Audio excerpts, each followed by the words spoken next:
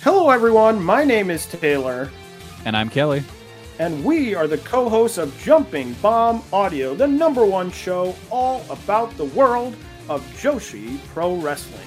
Episodes drop every other Monday, where we discuss the biggest Joshi news, review shows, and preview the hottest upcoming Joshi action. So whether you're a new fan or an old fan, we've got something here for you at Jumping Bomb Audio. Check us out on the Voices of Wrestling Podcast Network.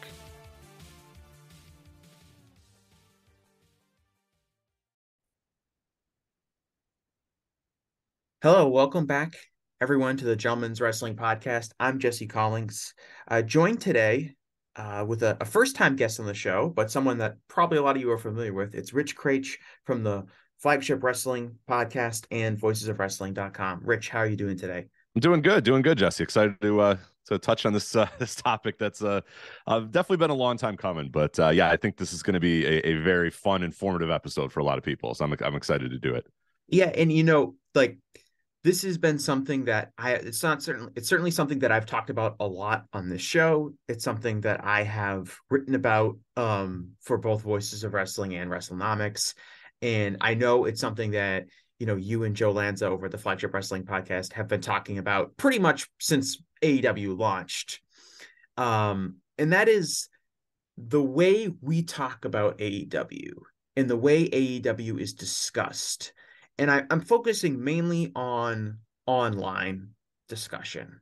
And people will say, okay, only 10% of people have Twitter accounts. I think it's even lower than that. It's probably lower now. Especially now. Yeah. But people will say that and be like, well, not everything online matters because only X amount of people are online, and people who are online all the time tend to over exaggerate the impact of stuff that's happening online, which is 100% true. But we're talking about 4 years now of AEW, and it's really obvious that you can see the talking points that come up online, the way people react and discuss to AEW online has a real influence on the product. It has a real influence, I think, on the company's ability to grow. I think it has a real influence on the perception of AEW, especially for people that are not hardcore wrestling fans or people that have even watched AEW before. And the more I've thought about it, the more I think about that this is a real significant problem for AEW. And even more so, it's a significant problem for me, a fan, because discussing AEW is exhausting. And having to try to keep up with what people are talking about with AEW in AEW this week is exhausting, because it's so much. It feels like I'm spending so much of my time either arguing against bad faith takes or having to educate people on what AEW is trying to do because they're confused because they're used to WWE, or just people that just don't know what they're talking about. And I just feel like the way we talk about AEW and the way AEW is discussed is broken. And I'm not sure how we can fix that. And it's a very difficult thing to kind of talk about and summarize because it can go in so many different facets. But I'm happy, Rich, that you're here to help us go through it, because I know you and Joe especially have been really on top of this since the moment AEW debuted. Well, and you mentioned not that many people are online, and there's only X amount of percentage of people that are on Twitter. And while that is true, you're looking at a company and you're looking at an industry right now that is a niche of a niche, at this point. We are down to the most hardcore of the hardcore fans. And it's also 2023. And so access to that sort of information, access to takes or whatever has never been easier. And no, do you need to live on Twitter and live on Discords to know what the discourse is? You really don't. And I know that from my real life. I have a friend who, I won't call a casual fan because he's a pretty big fan, but he never uses Twitter, doesn't use our Discord, sometimes listens to the Flagship, sometimes listens to my show or whatever. But more than not, he's just kind of every Wednesday he'll turn on AEW, or every Monday he'll watch Raw sometimes and stuff. But he also, via YouTube, listens to Jim Cornette because somewhere along the algorithm they said, hey, this guy's a wrestling fan, and gave him Jim Cornette clips. So what he'll do then is every single week, when I talk to him or we talk about AEW, he'll bring up hey, Cornette said that like this happened on this week's Dynamite. What do you think about that? I kind of agree with it. And it's Cornette stuff. So it's like the dumbest things. It's like, yeah, the Young Bucks like tagged on the back. He wishes they tagged with their hands. AEW sucks. And it's like, he gives me and he is what I wouldn't consider him quote unquote online. Somebody that uses YouTube, I'm not considering quote unquote online, but he is getting, kind of overrun with the discourse. And that becomes true if you use any form of social media. And it's 2023. Like, you're going to use Facebook, you're going to use Twitter, you're going to use Instagram, you're going to use something, and you're just inundated with that sort of stuff. So yeah, I know that people like to, say, oh, well, no, it's only like the hardcore fans that care about that stuff, but it's not. It really isn't in 2023. And then you add on the other fact that the owner of AEW, for better or for worse, and you can argue either way, is a very online guy. You know what I mean? He knows what all this discourse is. And you kind of mentioned that too. It affects, I think, the way that the show is structured, the way the company is structured in a lot of ways, because it's run by like online people. It's run by the Young Bucks and Kenny Omega, who are very online, even if they pretend to not be. It's run by Tony Khan, who is very online and does not pretend to not be. And like you said, it's we don't live in this universe where we're just kind of complaining on one side of the spectrum, and then the people running the show, like WWE for the longest time, Vince McMahon does not care what people are saying on the internet about him, about his company, anything like that. He does not care. Tony does. Tony Khan definitely, absolutely does. So you're right. It does take on a little bit more of a there's a more importance of what is said and what's discussed online about AEW is different than pretty much any other major wrestling company ever, based off who's leading the company, who's in charge, who are the top stars, are that sort of stuff. And the fact that, yeah, it's 2023, it's just a completely different universe than most other wrestling companies have had to live through. Well, like I don't really care about like the 10% of Twitter users or the people who are posting on wrestling discords or the people who are on, Squared Circle or whatever. Those people are very online. Their opinions are going to be formed in a lot of different ways. But in 2023, the internet is how most people get information, and it's how we communicate. And I'm not saying you have to be a serial Twitter poster or a serial Facebook user or a serial Discord user to do that. It's just how we get information, especially if we're going to talk about like the key demo and we're going to talk about younger people and teenagers and people under the age of 30. Those people are going to be influenced online. It's just how it goes. I'm not like on like a bunch of like movie, Twitter accounts or a Discord where we talk about movies or anything like that. But I'm 100% influenced by what I see online about movies. I was like kind of excited to see the new Ant-Man movie that came out, but it's gotten really bad reviews and people are saying it's trash online. And I was like, maybe I won't see that. And that's just how we kind of digest information and how we form opinions. A lot of that comes from communication online, and you don't necessarily have to be like this terminally online poster to be influenced by that. In fact, I think the more tertiary you are connected to something online, the more likely you're going to be influenced by a post or two that you see, because you might not know that much about it to kind of counterbalance whatever post you're seeing. Well, and just the way the internet is structured now, it's so algorithm based or whatever, that when you put an interest, like my friend, he listens to one or two Cornette clips, and now he's just inundated with Cornette-esque clips. And once the algorithm knows that, hey, you are into this sort of stuff, like, it's baked in that you're going to probably be, then they're going to start sending you Eric Bischoff stuff. And these guys Jim Cornette listeners also listen to and hear all the channels. Exactly. Like that's literally what it says on YouTube. Like, right. Yeah. And so he gets those, and anybody who starts to, find it funny, find one segment of Jim Cornette kind of funny, especially with how aggressive the YouTube algorithm has gotten in the last couple of years. And last year, I really think it's like gotten insane, where you watch one thing and it's like, all right, this is what this guy loves. And it's like, well, hold on a minute. Like, I was sampling this. I don't need but no, and it's a self-fulfilling prophecy in that way. And then we're going to kind of lay out here in this show where it then kind of funnels you into this one group of people who all tend to kind of have this thing about AEW for whatever reason. We're going to lay out some of the reasons or whatever. And yeah, it just kind of snowballs from there. But yeah, the idea that like it's only terminally online people that are influenced by this stuff anymore. Look, we're all terminally online at this point. You know what I mean? Like, that's why I always, when people use the IWC in like references, like today, it just makes my blood boil. And I shiver, because I'm like, the internet, it's the internet. It's 2023. Like, Yes, when in 1999, me and like two of my other friends were the only ones on chat rooms or the IGN message boards, arguing about wrestling or whatever. Yes, I had friends that did not have the internet, did not care about. It's 2023, man. We're attached to our phones. We're attached to the internet. We are all terminally online. So no, the idea that like, oh well, there's just fans that like going to the shows. It's like that. There are, but everyone's online. Everybody is influenced in some way by what they read or see or are sent in an algorithm online. It's just it's what the world is. It's undeniable at this point. Yeah, and I want to start before we get into like the rest of the slides that I kind of have hastily organized here. I want to like just establish like a fundamental truth here. And that's something if you disagree with this fundamental truth, you're probably not going to enjoy the rest of this podcast. But I just want to establish it before we kind of get into some of the issues. And I think, Rich, the fundamental truth I want to lay out is that we're both in agreement that All Elite Wrestling is a generally good wrestling product. Yes, I would agree. Right. So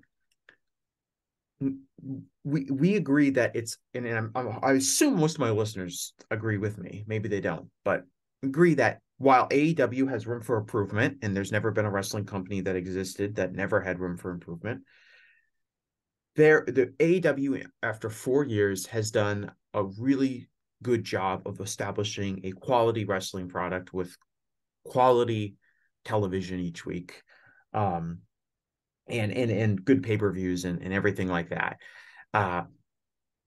But we don't talk about AEW like that.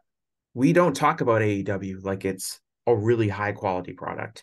Instead, we spend so much of our energy either discussing the problems with AEW or focusing on one small thing that's wrong with AEW and not appreciating all of the good stuff that AEW does, to an extent. I tend to focus on the good stuff, but I just think in general, the discussion tends to lead towards focusing on the negatives for a variety of reasons. And I know one of the big points that you've had, Rich, and you say a lot, and it's so true, is that you can have like an episode of Dynamite, an hour and 50 minutes of it can be absolutely incredible. And then there's some 10-minute segment that doesn't work or a match that's bad. And then people focus on that being like the focus of AEW. It's like, oh my God, this women's match was terrible. Tony's got to fix the women's division. It's awful. And people just harp in on like the very small negative, as opposed to almost any other wrestling promotion in existence where that one small negative would be totally, overlooked in favor of all of the good stuff that happened. It's very unusual with AEW. It is strange. And I think a large part of that is probably they're kind of a victim of their own success in a lot of ways. Is that I think a lot of AEW is really, really good. And a lot of the television shows is really good to the point where maybe it almost becomes boring at time. It becomes kind of normal that you're going to turn on Dynamite on a Wednesday and you're probably going to get at least an hour plus, hour and a half of like really, really good stuff and a lot of good matches. And I talk about it all the time on the flagship, and anytime I pitch in on the Dynamite reviews we do for our Patreon, but like, the show's insane. Like the amount of great wrestling people will bring up. Like I'll always say there is no wrestling television show in American history that has been anywhere near as good as Dynamite has been. And people will say, I don't know, Raw in 2005 was pretty good. It's like, go back to Raw. There's like 4 matches in the entire year that is really good. Right? Raw in 2013 was really good. Yeah, I agree. There was like, 10 good matches that year on Raw. We're talking like on a weekly basis on Dynamite, you are probably going to get at least 2 to 3 pretty damn good matches on an episode of Dynamite, to the point where it becomes maybe mundane or boring, that it's like, all right, yeah, they had a great, good Dynamite. This, Rush and Danielson, that was good. Yeah, but let's talk about this thing and I think it just becomes a little bit easier to harp on that one thing. But I think there's also some other things that are at play of why we focus, or why people tend to focus on the one thing, that was bad out of an hour and 30-minute show or whatever, hour and 50 minutes that were good. But it boggles my mind, and it happens every single week. Every week, that no matter what happens on Dynamite, there's always going to be one thing that's not that good, or two, the opener is not going to be great, or some middle segment's not going to be, and that just the entire discourse that week is, oh, they got to fix this. Oh, this is a disaster. Oh, the Hangman. Yeah, they got it.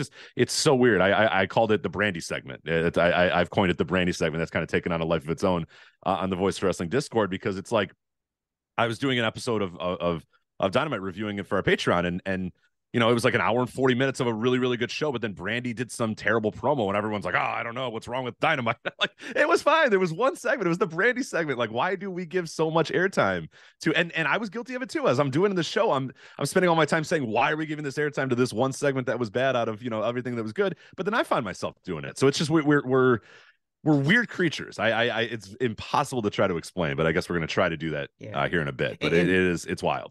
And part of it is not necessarily like a specific AEW wrestling thing. I think, like you said, the standards are high, and being negative and focusing on those things, that turns conversation, right?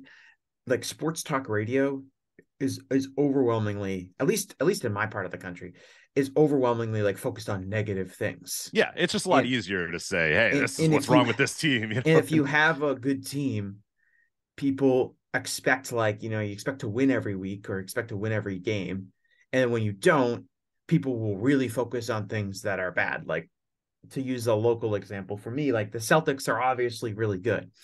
And I think it was like on Tuesday night, they played the Bucks, and they only had one of their starters. Jason Tatum was out, Jaylen Brown was out, Marcus Smart was out. Like, they basically played their bench against a full strength Bucks team, and they lost in overtime. And the Celtics coach, Joe Mazzulla, like, didn't use a timeout when people thought he should use a timeout. And like the discussion was entirely like, you know, oh, Joe Mazzulla, he doesn't know how to use timeouts. This is going to come back to bite us in the playoffs. It's so bad. And it's like, guys, like, they almost won a game against, right. Their like, best player was Sam Hauser. Yeah. Like Blake Griffin played 38 minutes in that game. Right. Like, why are we focusing on this? But that's just how it goes. And I think that's true for kind of any environment, especially when the standard is set high. Yeah, we're in a takes industry these days, you know, sports and real all analysis of athletics. You know, I can't speak to like movie and TV. I'm sure it's probably the same way there, but it's all like this. And yeah, you get that, you know, the Super Bowl, we got it with, you know, Kansas City doesn't win this one. I don't know. Can we really call them a dynasty unless they win another Super Bowl? And it's like, I don't know. They've been in the mix for like the last half of a decade, and they're almost always a contender. And the quarterback is one of the best quarterbacks ever. Like, I don't know. You could just enjoy that too. Like, you don't have to be like, oh man, if Kansas City doesn't win this, and like they did win it. It was like the game was ended, and then they did win it. It was like, oh okay. But now next year they're gonna like lose in the conference, you know, final, and be like, oh, I don't know. The day after the Super Bowl was like full of people being like, is Patrick Mahomes the GOAT takes? And like, it was a weird thing because like no one was really going to be like, yeah, Patrick Mahomes is now the GOAT. He can retire the GOAT. No one really believed that was like a real case to make, but they felt like they almost had to talk about it because that's what our sports culture demands. Is like, is this thing that's great that we are witnessing right now the greatest thing of all time? And consequentially, if something bad happens, is it now like the worst thing to ever happen to going on? Should they break up the Chiefs? Should Andy Reid retire? Be forced to retire? It's just like, oh, okay. Should the Chiefs consider trading Patrick Mahomes now? Right, get value for him at his peak. Of course. So I wanted to kind of, I mentioned like it's difficult to kind of frame this discussion because I think it can go in so many different ways. But I wanted to focus on like kind of the thing, which is I think there are primarily three groups of people who are more or less responsible for shaping a negative perception of AEW and steering our discourse into focusing too much on the negative things that AEW does, which then dominates the news cycle and the discussion cycles that people are having on social media. And part of it is because AEW fans have been dealing with this for 4 years, and so now they're extremely defensive. And you see that a lot. We see it a lot in the VOW Discord, where like someone can raise a valid criticism, but then AEW fans will pile on and be like super defensive about it. That's not an issue, but you know, this is fine. And it's because that's kind of like, if you're going to be online talking about AEW, you're kind of naturally going to be defensive because you're usually dealing with a lot of stupid bullshit and stupid arguments that people are making. Right. It's what happened, you know, where AEW fans are kind of where Impact fans and TNA fans got in like It is. It's very similar. Post Hogan era, because like there was obviously very valid criticisms for a lot, but then like once the last 5 years or whatever, where they're just so beaten down and so battered that like anytime you're like, I don't know, I don't really like that, and they're like, why do you hate it? It's like, well, on, like I'm just That saying, still like, exists. That still exists, Rich. Like yeah, that's no, still that's what I like mean. It's just like, well, I mean, it's okay. You understand why people, but that's what I feel like AEW fans have accelerated to that point already, where like any criticism is like, how dare you? This is what I love. It's just it has gotten weird. You're right. They're just like they're so beaten down and so battered that they're just ready to get defensive and get the swords up immediately. And it's like, oh, calm down, like calm down. It's like I'm not the guy you think I'm usually enjoy this show, but this is a very valid criticism. But they're just they're defensive about everything. so.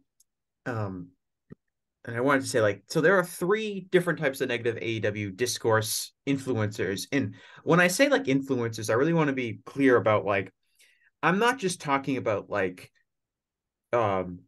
wrestling media figures or anything like that. I'm talking about literally everybody who is active and engaging in AEW discussion online. They can be people with prominent podcasts. They can be former people in the wrestling industry. They can be prominent Twitter accounts that nobody knows the real person behind it, but they have a lot of followers.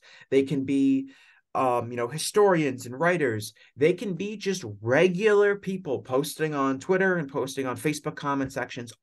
Just anyone that's engaging in the AEW discourse can be considered an influencer, because you never know who's going to see the points that are being made and who's going to be heavily influenced by that. And so I'm not like focusing on one specific like class of person. Certainly some people have way more influence than others, but I think it all works together and kind of feeding this discourse machine that we're going to discuss here.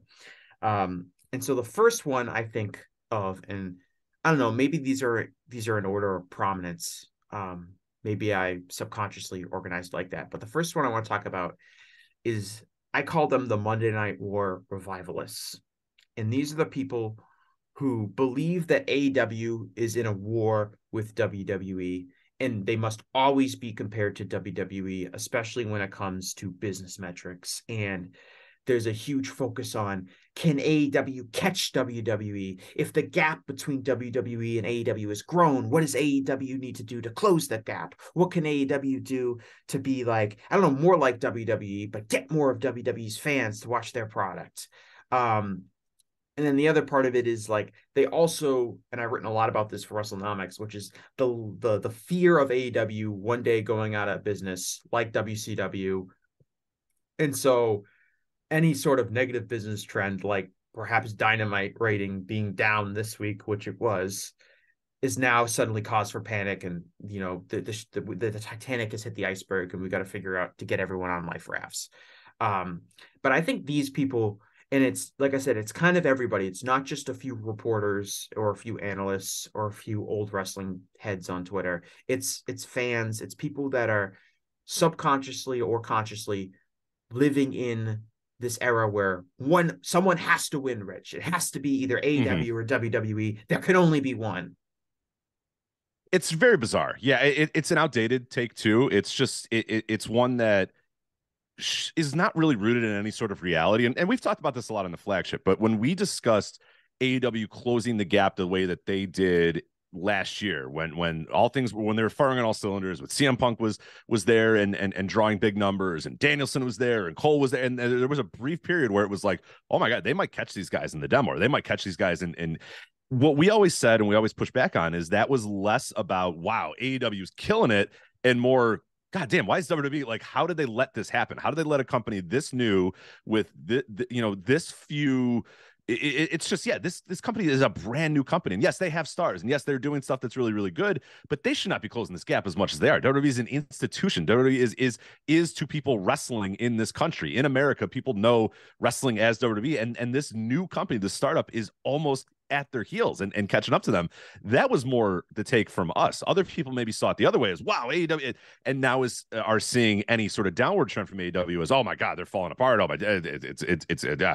And I've always pushed back against that. I just think it's an outdated way to look at it. I think a wrestling universe exists where both of these companies can survive and in both ways probably thrive. I mean, WWE is at this point a juggernaut. We know that. Your listeners, you have smart listeners that know that they make a shit ton of money. There is no way that AEW is ever going to catch them, at least in the next decade, 2 decades. It's going to be very, very difficult ever to catch WWE on that level. And that's what WWE's done. I mean, from the moment Vince McMahon took over the company, this is what he wanted. He wanted it to be so insurmountable that his company was so much bigger and better than every other, wrestling company or sports entertainment company in the world or whatever, that he was going to be the top dog. And he did it. And he created that, and they've cultivated that. And now it's just, they've just been around for so long, and they have such good deals and such good business. I mean, they're a machine. They're just a money-making machine at this point. They're post-success. It doesn't even matter even what happens.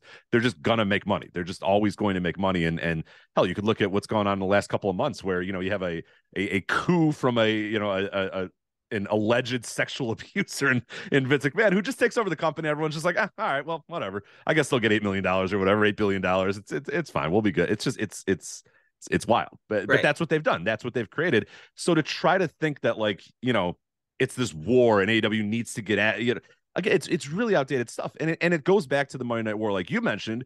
And for people that actually studied the business of WCW, one of the worst things that they ever did was be obsessed with beating WWF and obsessed with beating Raw and winning the ratings. Yes, it helped them get short-term success. Yes, they got to a point where they were making money hand over fist because they competed with WWF. But the problem was the obsession with that ended up tanking the entire company, because once WWF does find Stone Cold Steve Austin and strikes gold with Mr. McMahon and then finds The Rock and really get things rolling, WCW loses their goddamn minds. Whereas if WCW just said, all right, look, we had a little bit of a run. We were beating them in the ratings. They're beating us in the ratings, whatever. We're still making a shit ton of money, because they were still making a ton of money. 1998 and 1999 and early 1999, I should say, they were doing okay. WCW was fine, and WCW could have existed in that space. They just decided that they were so obsessed with competing with the WWF that everything was, we got to win the ratings war. We got to win this ratings week. We got to win this.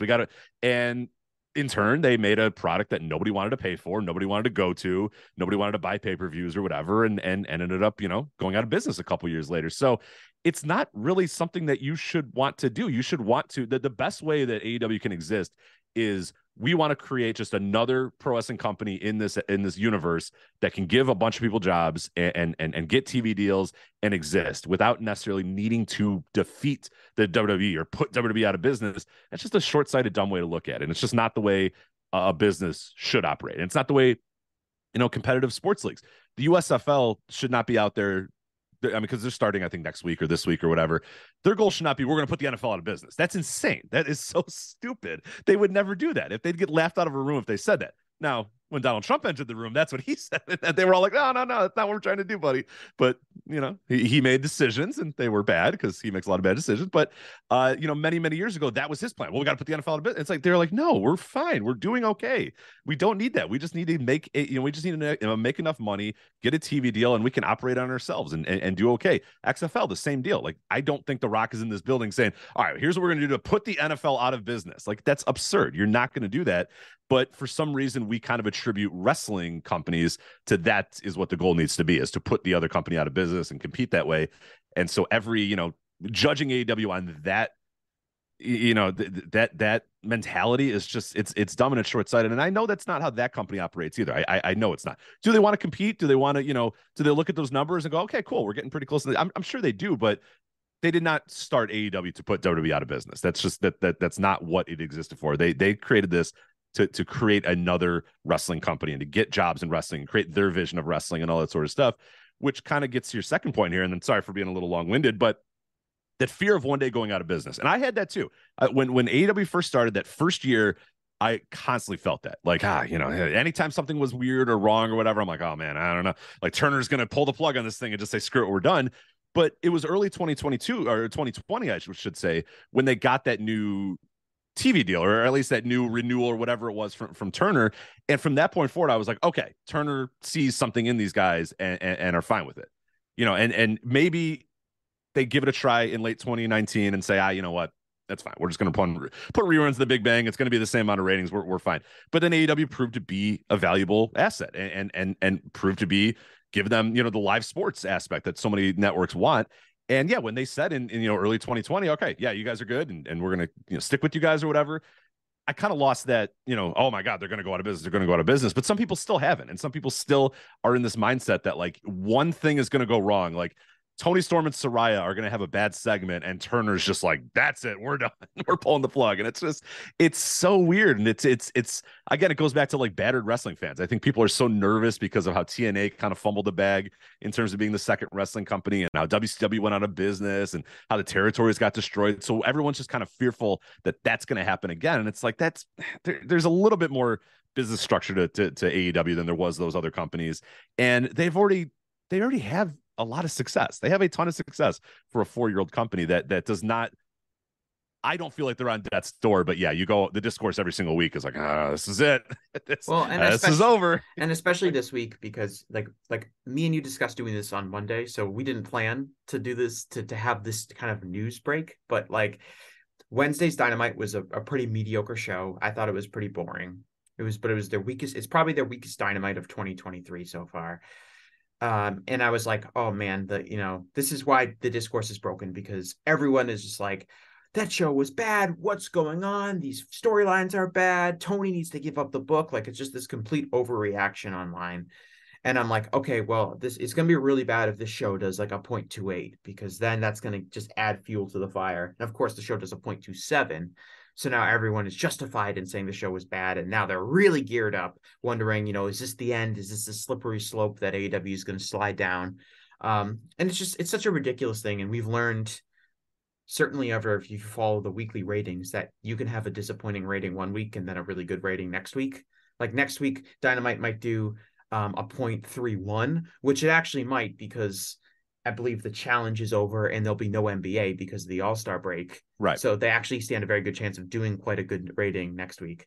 And if they do that, we can all like exhale and be like, oh, it looks like AEW is going to survive.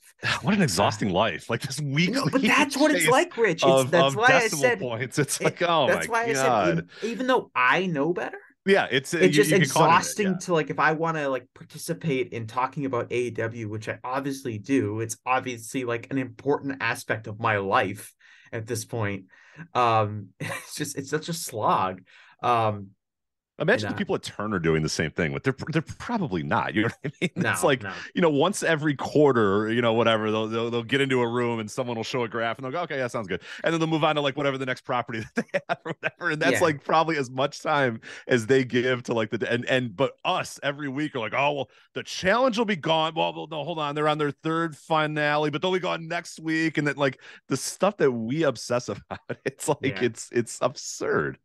And so some more stuff on the Monday Night War Revivalists. And I said, constantly trying to figure out how AEW can grow their audience and really compete with WWE. And that often leads to nitpicking small things and making these inane arguments as to why AEW isn't growing enough. It's the demand for constant growth. And again, this gets back to, if we accept the fundamental truth that AEW is a generally good wrestling product, which I think like is really what enables some of these thoughts. Because if you watch AEW and you have the mentality of they need to grow, they need to be getting bigger, like Wade Keller always mentions, like the second million, like that 2nd million fan group that AEW needs to get watching every week, because they have a core group of about 1 million fans that watch every week. They need to get that 2nd million. How are they going to do that? And if you watch AEW's product, there's nothing super obvious that stands out to you as a wrestling fan. Like, okay, why isn't this company growing? Like you could watch 2000 WCW and immediately identify, why this company is struggling business-wise, because the product was awful. AEW, the product is generally good. So we're looking and they convert, not to interrupt, but they convert a ton of their viewership to buying pay-per-views, which is huge. Yeah. People do not understand, because WWF, obviously, or WWE has basically thrown in the towel on pay-per-views many, many years ago in hopes of getting the WWE network off the ground, which was kind of not good at all, kind of a disaster. And then now just cashing it all into Peacock. So now, but TNA, people will bring up, well, TNA used to have 1 million viewers or whatever. They converted like less than 1% of those people. I'd have to look at the numbers, but not many people were buying those pay-per-views ever in TNA's entire. If you look at the amount that AEW converts into pay-per-view buys, it's absurd. It's good. Like, it's really, really good. They're clearly making a product that their fan base enjoys enough to pay even more to watch, quarterly or whatever, in a way that a lot of other wrestling companies, almost no other wrestling company in the last, 2 decades for sure, has been able to convert that level of fans into, pay-per-view buying audiences, which is still important. It does still make a shit ton of money. Mm-hmm. And so, but when these people are, if you watch AEW's product, like there's a lot of things the product is good. So it's not super obvious what's wrong. How can't they get the missing million people? And so what happens? People point out like the dumbest things about, you could say like that. You use the example like Jim Cornette, like the Young Bucks didn't tag correctly, and that's why AEW is not going to be popular, or there's not enough story packages. And a lot of this again comes with the idea of competing with WWE, which is like, how can AEW get more fans? Well, WWE has a lot of fans. Why can't they be more like WWE? And whether consciously or subconsciously, that's what a lot of people are doing when they're saying things like there's not enough storylines, or they need video packages to introduce people, or they need to do this or they need to do that, all things that are like standard WWE practices that they want AEW to do. And I think that is a huge part of this discussion, is people who are hyper focused on AEW's business and the constant demand for growth. And because it's not super obvious what AEW is doing wrong, there's a lot more nuance into the discussion of how AEW needs to continue, if AEW wants to continue to grow its fan base, what they need to do and kind of the things that need to happen. And a lot of the things that need to happen are out of their control, to be honest. But because of that, you get the nitpicking and these like the people pointing out like the dumbest things possible that you would say like, okay, there's no one actually watching this show outside of this specific person who's actually thinking that. Right. Yeah. That's a great weekly occurrence, is like the casual fan is not going to understand this. And it's like, but the person, and Joe will always say this when we talk about it on the flagship, like the person making that point understands it. Like they know, they're like, well, I know what the story is, but the fans aren't going to know. And it's like, well, maybe they do. And if they don't, they'll figure it out. Like they're okay. Right. Things will be okay. Like it's fine. It all stems from this idea that there are like all these potential fans out there that AEW could have that they're wasting. And how are they wasting it? And because the product is good, they have to settle on like really small arguments to make those arguments happen. Like they have to focus on these tiny little details that realistically, if you think about it for 5 seconds, nobody is really going to focus on outside of that one person. Only the terminally online or the terminally like take obsessed people are going to really care. Like we're going back to the terminally online thing. Like there's little minute things that like, yeah, the normal person watching they're not noticing that the Young Bucks tagged on their back and not on their hands. And it's like, yeah, but to Jim Cornette, it's like, oh, well, this is why this company is just not going to work. And that's why it's an Outlaw Mud show. That's not going to, because they don't have any respect for the tag rope or whatever. And it's like, oh my God, like, and fueled by Jim Ross on commentary sometimes as well, which didn't help for a while. But and even like obvious things, like people will say that AEW has too much blood. And maybe that is a turnoff for some fans. I'm definitely not against that concept. But people will focus on that and they'll ignore like the fact that like literally anytime someone blades and there's blood, the fans get into it, the quarter hours go up. Like it literally works 100% of the time. That's why blading happens in wrestling. And people will make the argument against all evidence that suggests it's not true. But people will make the argument like it's too much blood and they're turning people off and Turner's not going to like it or whatever. And it's like, again, focusing on something that really we don't really have a ton of evidence to suggest is actually factual. That like, yeah, and like actually, speaking of like straight up not factual stuff, is the people will go back to the pizza cutter incident with Nick Gage and Chris Jericho in the Domino's pizza commercial, and then just blatantly false reporting that Domino's was upset and livid about it, and then later comes out like they didn't know, they didn't care, like but people still, this is the problem with just straight up lying, or the discourse online is like eventually things just snowball and people just use stuff forever. And so, yeah, you still get people that say, if you say, no, I don't think Turner cares. Like, well, what about Domino's? Domino's cared. And it's like, no, they didn't. No, they didn't. WWE planted a press release essentially. Yes. Saying that Domino's was upset. And then I think like one news site ran with it. And I don't even remember which one. Yeah, I don't want to. No, I'm not going to. Let's go wrestling news with 7z's.co or something like that. Did it? So, some scum dirt sheet site ran with it. And and that's more of it. That's almost like a separate issue, which is like wrestling reporting is bad, so which has it often sometimes can have a negative impact on AEW. But I want to move along to our second group of people.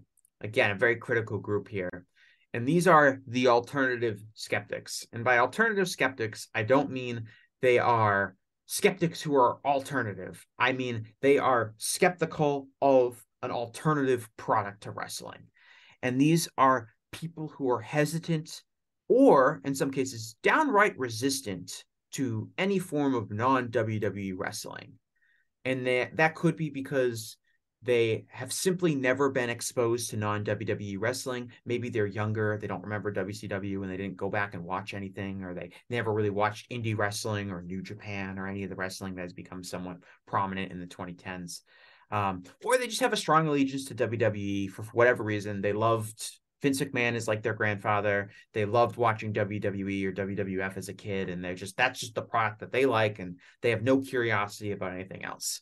And these are a lot of fans, a lot of like analysts and journalists and stuff like that are familiar with non-WWE wrestling, but a lot of this comes from like fans and people who are just they just don't understand non-WWE wrestling, and AEW doing a lot of different practices that WWE wouldn't do confuses them and can lead to frustration, and it can lead to a lot of criticism. And again, it can lead to some of like the dumbest arguments, and a lot of it can be traced back to the fact that WWE wouldn't do this, so therefore people automatically assume that whatever AEW is doing is incorrect and needs to be fixed if the company wants to be successful.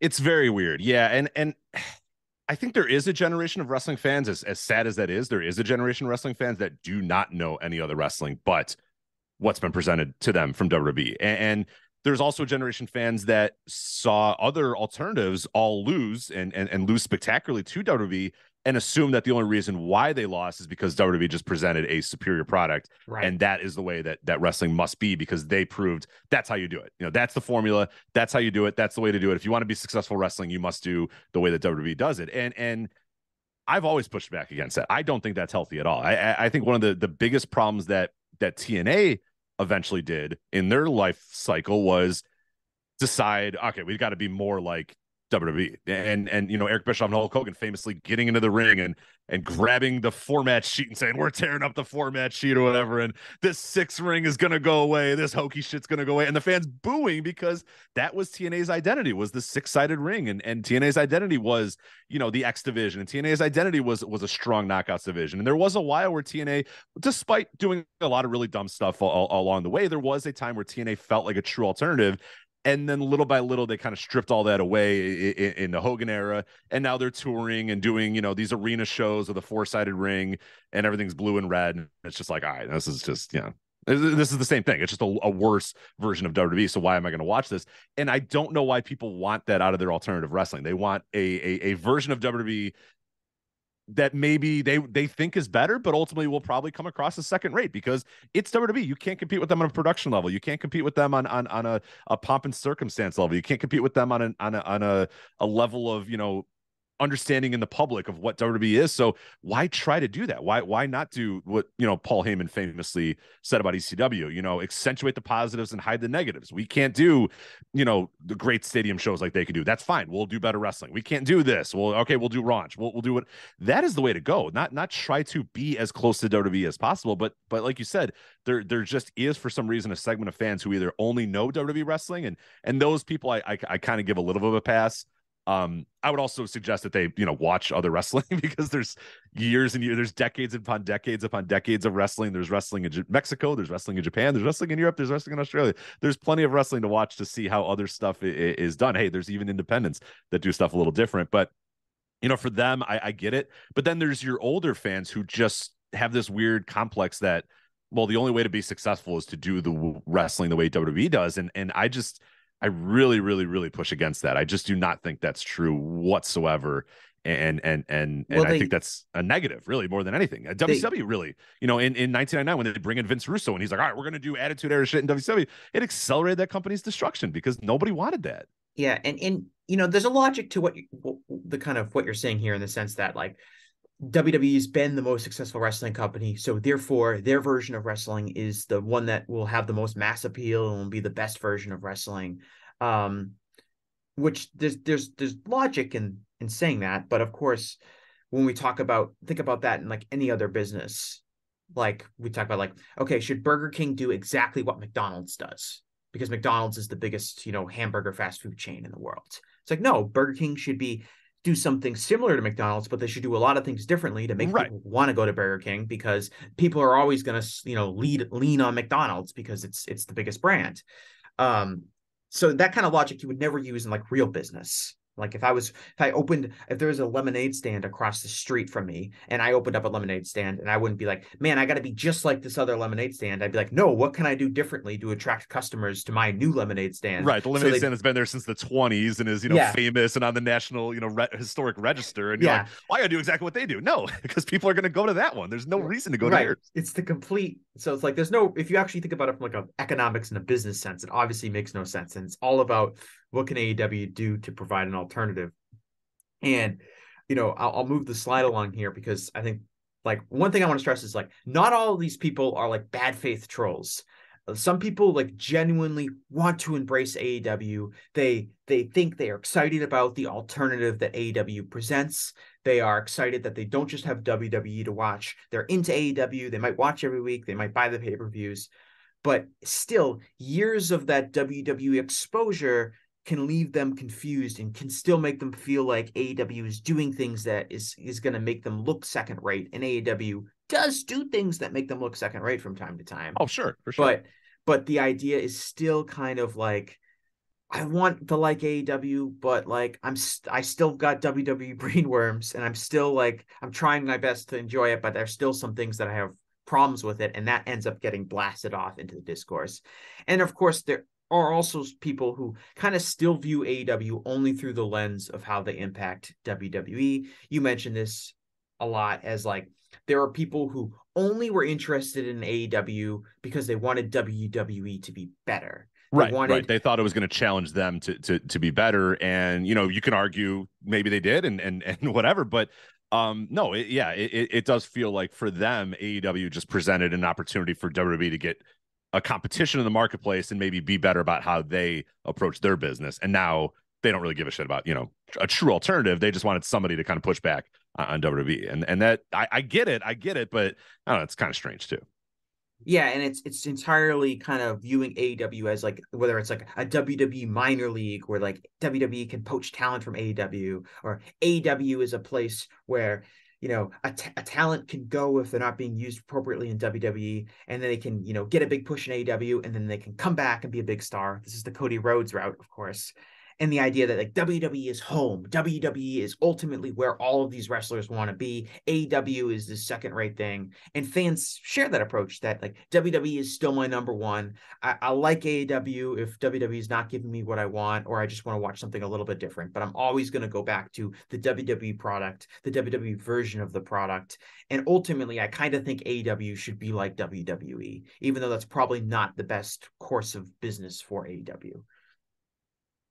Yeah, there is that group of fans as well, and again, like we're going to talk about people I'm going to be a little bit more negative on. I'm not as negative on this group because I don't think that this group is acting in bad faith. I just don't know that they either know any better, or they just they have their they have their thoughts, they have their opinions about stuff, and they just kind of so they're the ones that I think I'll be least negative on, because I get where they're coming from. I understand their brains a little bit more than I understand some of these other people's brains or what some of these other people are doing. But it does at the same time, it's just it leads to, I don't know, it's just a really shallow, empty way to enjoy pro wrestling when there can be so many different alternatives. And the idea that we've been in the doldrums for the last 20 years in major American wrestling, and yes, the independents were able to fill that void for some people, and Ring of Honor was able to do it, and Evolve was able to do it, and maybe your local indie started booking top tier talent because WWE was not hiring them for so many years or whatever, and that was really, really cool. But I just think it's just boring way to go about wrestling, is thinking that there can only be one way and there must only be one way. But I get why people think that. And that's, again, WWE, that is what their goal has been. Vince McMahon's goal in 1983 was to create this atmosphere where people think that there's only one thing, that wrestling isn't wrestling. Wrestling is WWE, and WWE is sports entertainment, and wrestling doesn't exist, and things can only be that style or whatever. That's what he wanted to create. And goddamn, he did. He absolutely did. So those people are more victims of how wrestling has kind of been structured over the last, couple of decades, and not necessarily acting in, like you said, bad faith or just trying to be grifters or anything like that. We'll reserve the actual hatred for those people coming up in a bit, because they're coming. Don't worry. I think this group kind of casts a wide net, and there definitely are some people that I'm not really critical of. I just they're just people who influence the discourse, but they ultimately don't know any better. But there also are people who are really resistant to non-WWE wrestling and will be very aggressive in pointing out why. And they'll say like, oh, only nerds watch, AEW or New Japan or whatever, and will dismiss anything that's not WWE as second rate, as not major league. And I don't know why that is. It may be because it makes them feel better about, people like to root for a winner, and if WWE gets a higher rating and makes more money, then they feel like they're justified in supporting WWE as opposed to someone else. There's definitely a lot of people, I think, from the Attitude Era who were big WWE fans and have been basking in the glory of WWE defeating WCW and being triumphant, and dislike the idea that another company could come along and be as successful as AEW has. So I think there's a little bit more nastiness in this group than just like the people who just simply don't know any better. But I do agree that I want to point out here that not all these people are these troll bad faith people. They're people who genuinely want to like AEW, but they're kind of held back by their, fealty towards WWE. Mm-hmm. I think that's fair. So the last category I have here, and these are group number 3, and these are the partisan trolls and grifters. These are people with obvious disdain for AEW talent and are almost never going to be objective about the AEW product. Again, they could be people with prominence in wrestling. They could be people like Jim Cornette and Eric Bischoff, who for whatever reason have just very obvious axes to grind against AEW or talent within AEW. But it's also, your popular troll accounts on social media and those people that also somehow manage to engage a wide following of fans. And they're not going to be unbiased, and they're going to work to spread misinformation about the product. Yeah, and these people deserve all the hatred and scorn as possible, because they're acting in complete obvious bad faith about stuff. They're not fair, they're not objective, but the problem is they're arguably the most amplified. Jim Cornette, Eric Bischoff, a week doesn't go by where you do not get a headline of Eric Bischoff on his show saying, they don't do, in AEW, they don't do 3-act stories, and that's why nobody watches their show, and that's why they're ultimately going to die, and all it's and Jim Cornette's stuff, and the problem more than anything is that people don't see it for what it is. And people don't understand that you can you can be entertained by Jim Cornette. I get it. There was many years in my life where I thought Jim Cornette was hilarious. And part of me does still think he's really, really funny about stuff. The problem though, is that you need to understand that he's just this character. And if you think he's entertaining and fun or whatever, that's fine. You can listen to him and go, haha, he called them, twinkle toes, haha, and then move on with your life. That's fine. But then it kind of, with the power of YouTube and the power of social media and the power of what Jim Cornette's able to do, he's extremely talented. That's why he's in the wrestling business, is because he was really good at getting you to believe and getting you to subscribe to what he's talking about and getting you to kind of listen to him, and that's why you were going to the arena to watch the Midnight Express or whatever, because that's what he was doing in the 80s, and he's still doing it today. You're going to go back to the YouTube he's a channel. Professional huckster, and yes, he's literally in a Hall of Fame for being so good. Yes, of being a professional liar. He's one of the best professional liars of all time. But then people will kind of say yeah, you know what? Jim Cornette was right. Kenny Omega doesn't know how to work because he. I'm not saying Jim Cornette is right about everything, but these make some really good points that AEW should follow. Yeah, and that's like you could just say like, and that's the way I treat Cornette. And I'm like, yeah, someone will say, oh, he said this, and I'm like, oh, I guess that's kind of funny, and then I move on with my life. But they're like, no, don't you agree that like Kenny Omega is like terrible because he his hair's too long or whatever? And I'm like, no, like what are you talking about? Like the one I always go back to is my buddy showed up one we're watching a Young Bucks match. We were live at a Dynamite, and the Young Bucks tagged on their backs. And he goes, yeah, Jim Cornette's right. You shouldn't be tagging on your back. You should tag on your hands. And I turn around, I'm like, he said that, Jim Cornette. And he's like, yeah. I'm like, Jim Cornette, manager of the Midnight Express, who basically invented that move, is now saying that the reason why the Young Bucks suck and AEW is going to go out of business is because they tag on their backs and not on their hands. And he said, yeah. And I was like, Jesus goddamn Christ. Like, I hate this world. I just absolutely hate this world. And that's the kind of bad faith stuff that it's like, that's not rooted in any sort of reality. And I don't think Jim Cornette even believes it either. Well, I don't know. At this point, he might be so off the deep end that he might start. But there was a time where he was just clearly coming up with stuff to just kind of get mad about and say, because it was that he was placating to a fan base that really enjoyed that enjoyed the, hey, yeah, this guy's really giving it to AEW, he's really giving it to him. But now it's kind of cultivated this entire he calls him the cult of Cornette, and really we're kind of there where, yeah, you're right. It's just this obvious stuff that he's saying and obvious disdain, but then every single week it just eats up so much of the discourse. And really Cornette, it does feel like he's kind of retreated a little bit in the last couple of years. And there has been, you look at his numbers, you look at his Patreon numbers or stuff. It does feel like a lot of people are kind of just like, all right, I get it. I'm kind of bored of this. You're kind of in the Stone Age or whatever. But then you get guys like, an Eric Bischoff, who gets platformed on major platforms, and whose headlines are always used, and his podcasts are used in every single headline. So every single week, multiple times per week, you get Eric Bischoff : like, AEW needs to learn how to tell stories or they're going to meet their untimely doom or what. And it's like, what are you talking about? And then you listen and it's just like, there's nothing to it. It's boring. There's not much. And it's Eric Bischoff telling us this. I love Eric Bischoff telling me, oh, well, you need to have a 3X story. And if you don't have a 3X story, you're going to, you're going to fail. Well, like you failed because you didn't know how to tell 3X stories or whatever. But it's so strange and it's so weird. But the problem is that they're so amplified and they're so good at what they do because they're very good professional liars that yeah, the discourse just becomes inundated with it and it becomes a thing that people subscribe to because, well, Eric Bischoff said it and he helped WCW win the Monday Night War. So, or help him win the, 83 weeks or whatever. So he must know what he's talking about. Or it's Jim Cornette. I mean, of course, Jim Cornette knows what he's talking about. And it's just, yeah, it's wild. But the fact that they are so believed and so,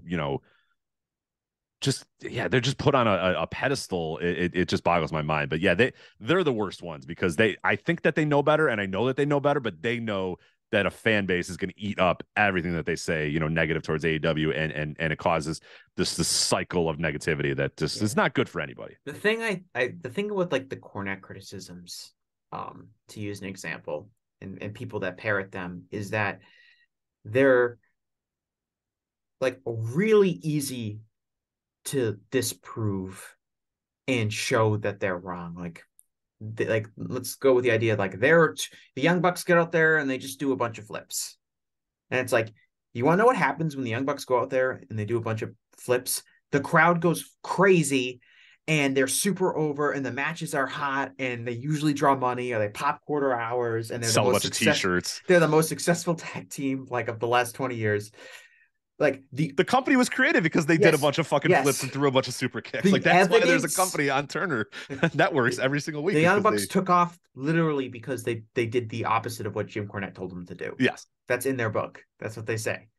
And like, but people will still parrot those points, and it's like, guys, you're obviously wrong.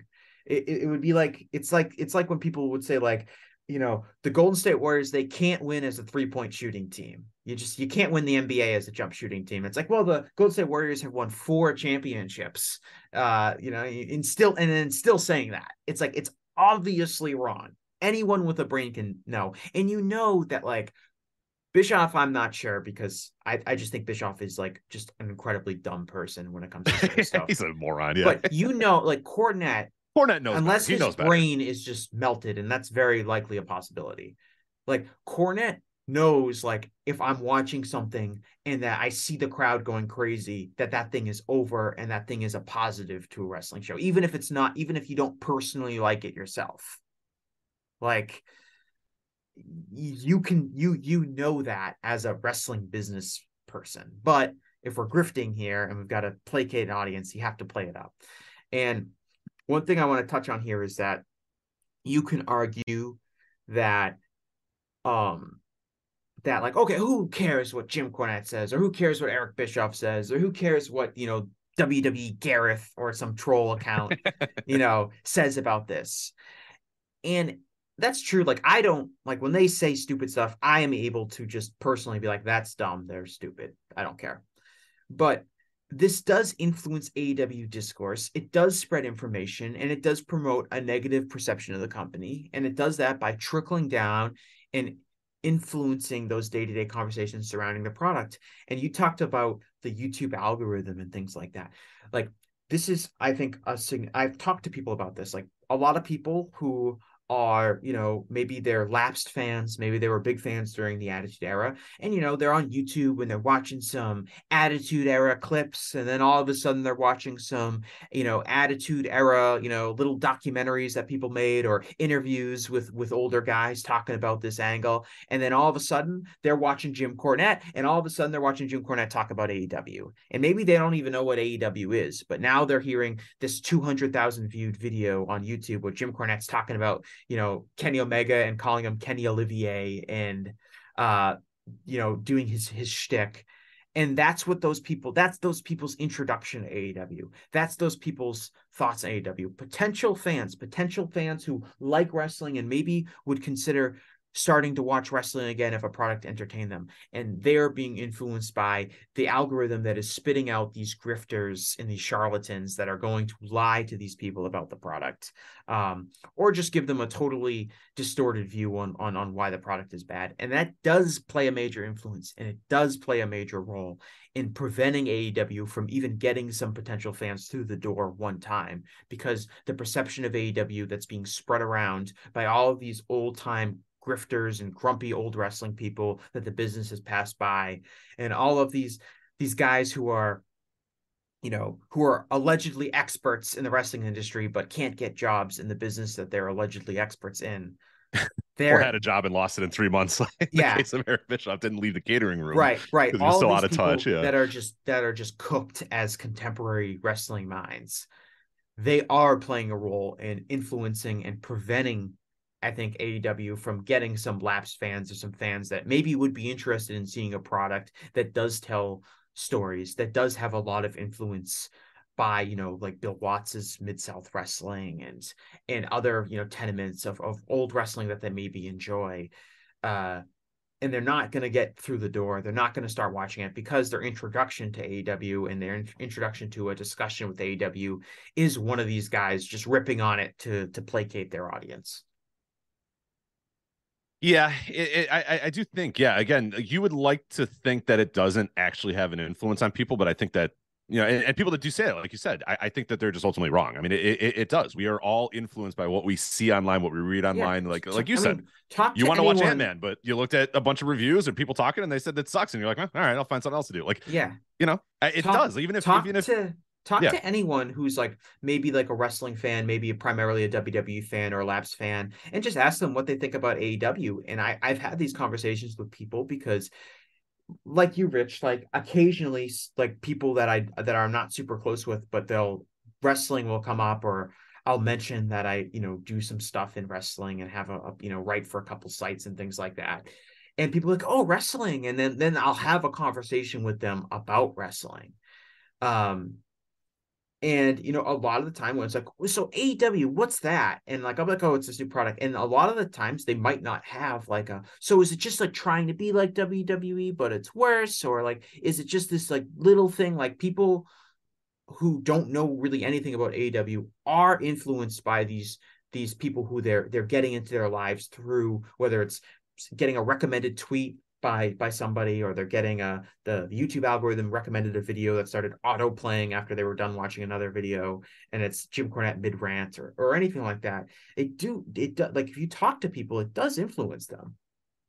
Of course it's. I mean, we anybody who doesn't think that that influences them is just not real, not living in the world that we're living in. Like, look around. I mean, the stuff going on, social media and YouTube and Twitter and Instagram and Facebook or whatever, it is all designed and built on the algorithm to try to get you to a direction, whatever that direction may be. And either it's, you lean one way for a little bit and then they decide, okay, great, this is where you're going now. But like, yeah, look what's going on in the world in the last couple of years, and the way that, these aggressive algorithms will get you to what you want to get to, or will put you in a direction or whatever. So to try to assume that like that humans, and yes, should humans be stronger enough to not be completely influenced by an algorithm and the way a suggested video is being sent to them and way suggested, yeah, sure, they should be, but they're not. I mean, we just know the way that, look at society, look at America right now, look at how divided we are as a country, and on so many different levels, on so many different things, is because, it's not only because of social media, but goddamn, it's really, really aided and really accelerated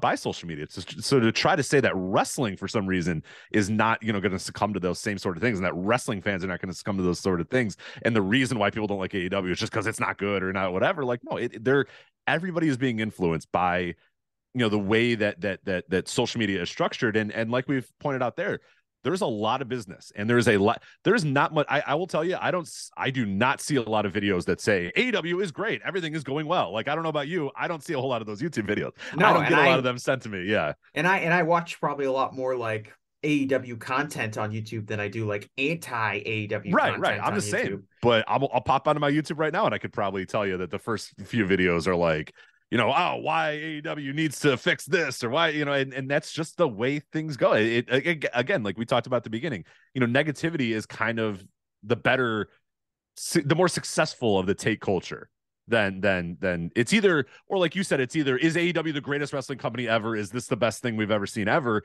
Or this company's going out of business, everything sucks, or whatever. That's just the way it is. But yeah, the in the middle, hey, AEW doing pretty good. Turner seems to really like them.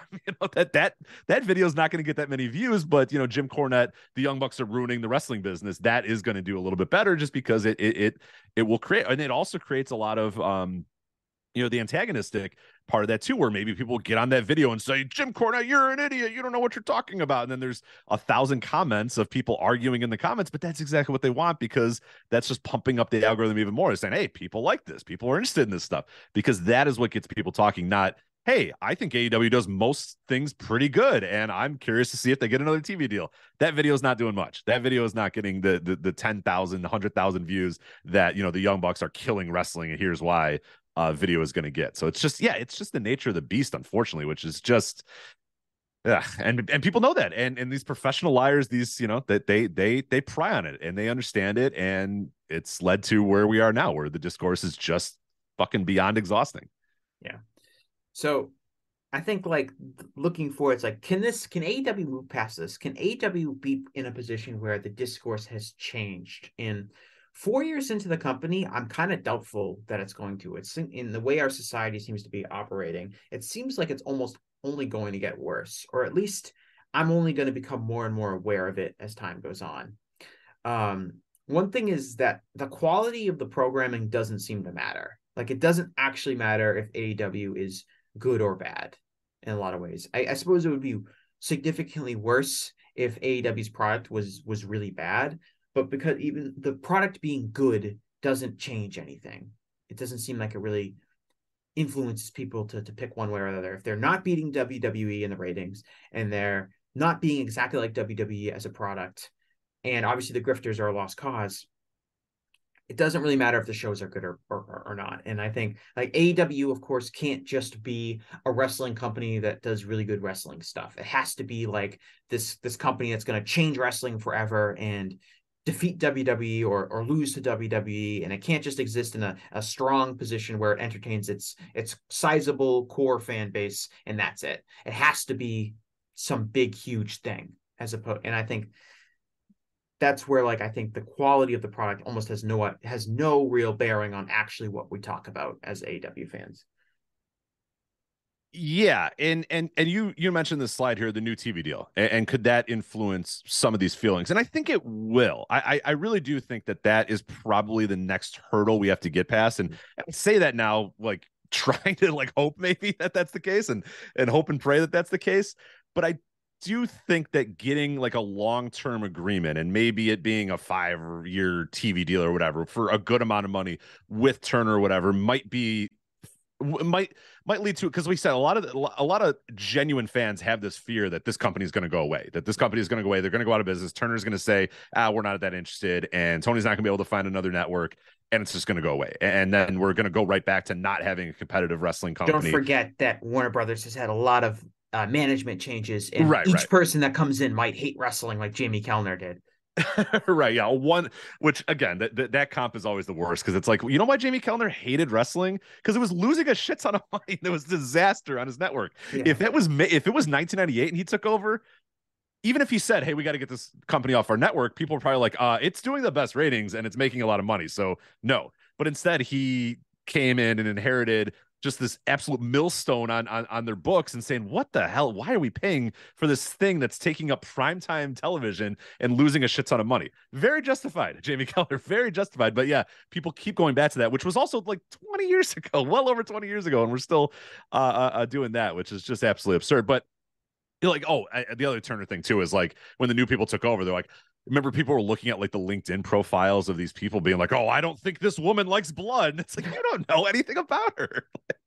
like, and also she was running running TLC when TLC was the trashiest of the trash. Like, the Learning Channel became the 600-pound Life channel under her watch. Like, are we really sure she's like a prestige? Television the best thing about like the Turner people don't like blood and that kind of thing was like, someone had like the lineup for like Shark Week, like here's what's going to be on, like Discovery Shark tonight. Attacks 9 or whatever. Yeah, I know, it's like blood in the water, the bloodiest shark encounters, and it's like, this is like the most heavily promoted block of programming, non-sports programming that Turner does every single year, and it's literally just like, watch this incredible graphic real violence from the animal kingdom all week on Turner. It's like, nah, but they're going to be turned off because Jon Moxley cut himself a little bit in the match. Yeah, it's crazy. So I think the new TV deal probably could help some of those fans and make them feel like, okay, this thing's at least here to stay for another 5 years, hopefully.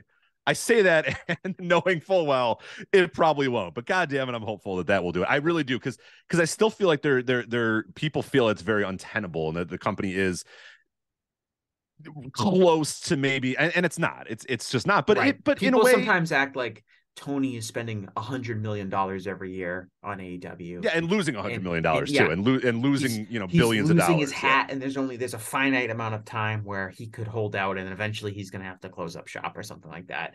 As opposed to the reality, which is we don't know what AEW is doing, but are presumably operating on some sort of budget and are, according to what there's a report like last year that they would be in the black, except Tony invested a bunch of money in a video game or whatever. Yeah. But people sometimes operate like the idea that AEW, like, they need that new TV deal to be worth a lot of money. Otherwise it's game over. And it's like, I don't know, Tony Khan's family's worth like $12 billion.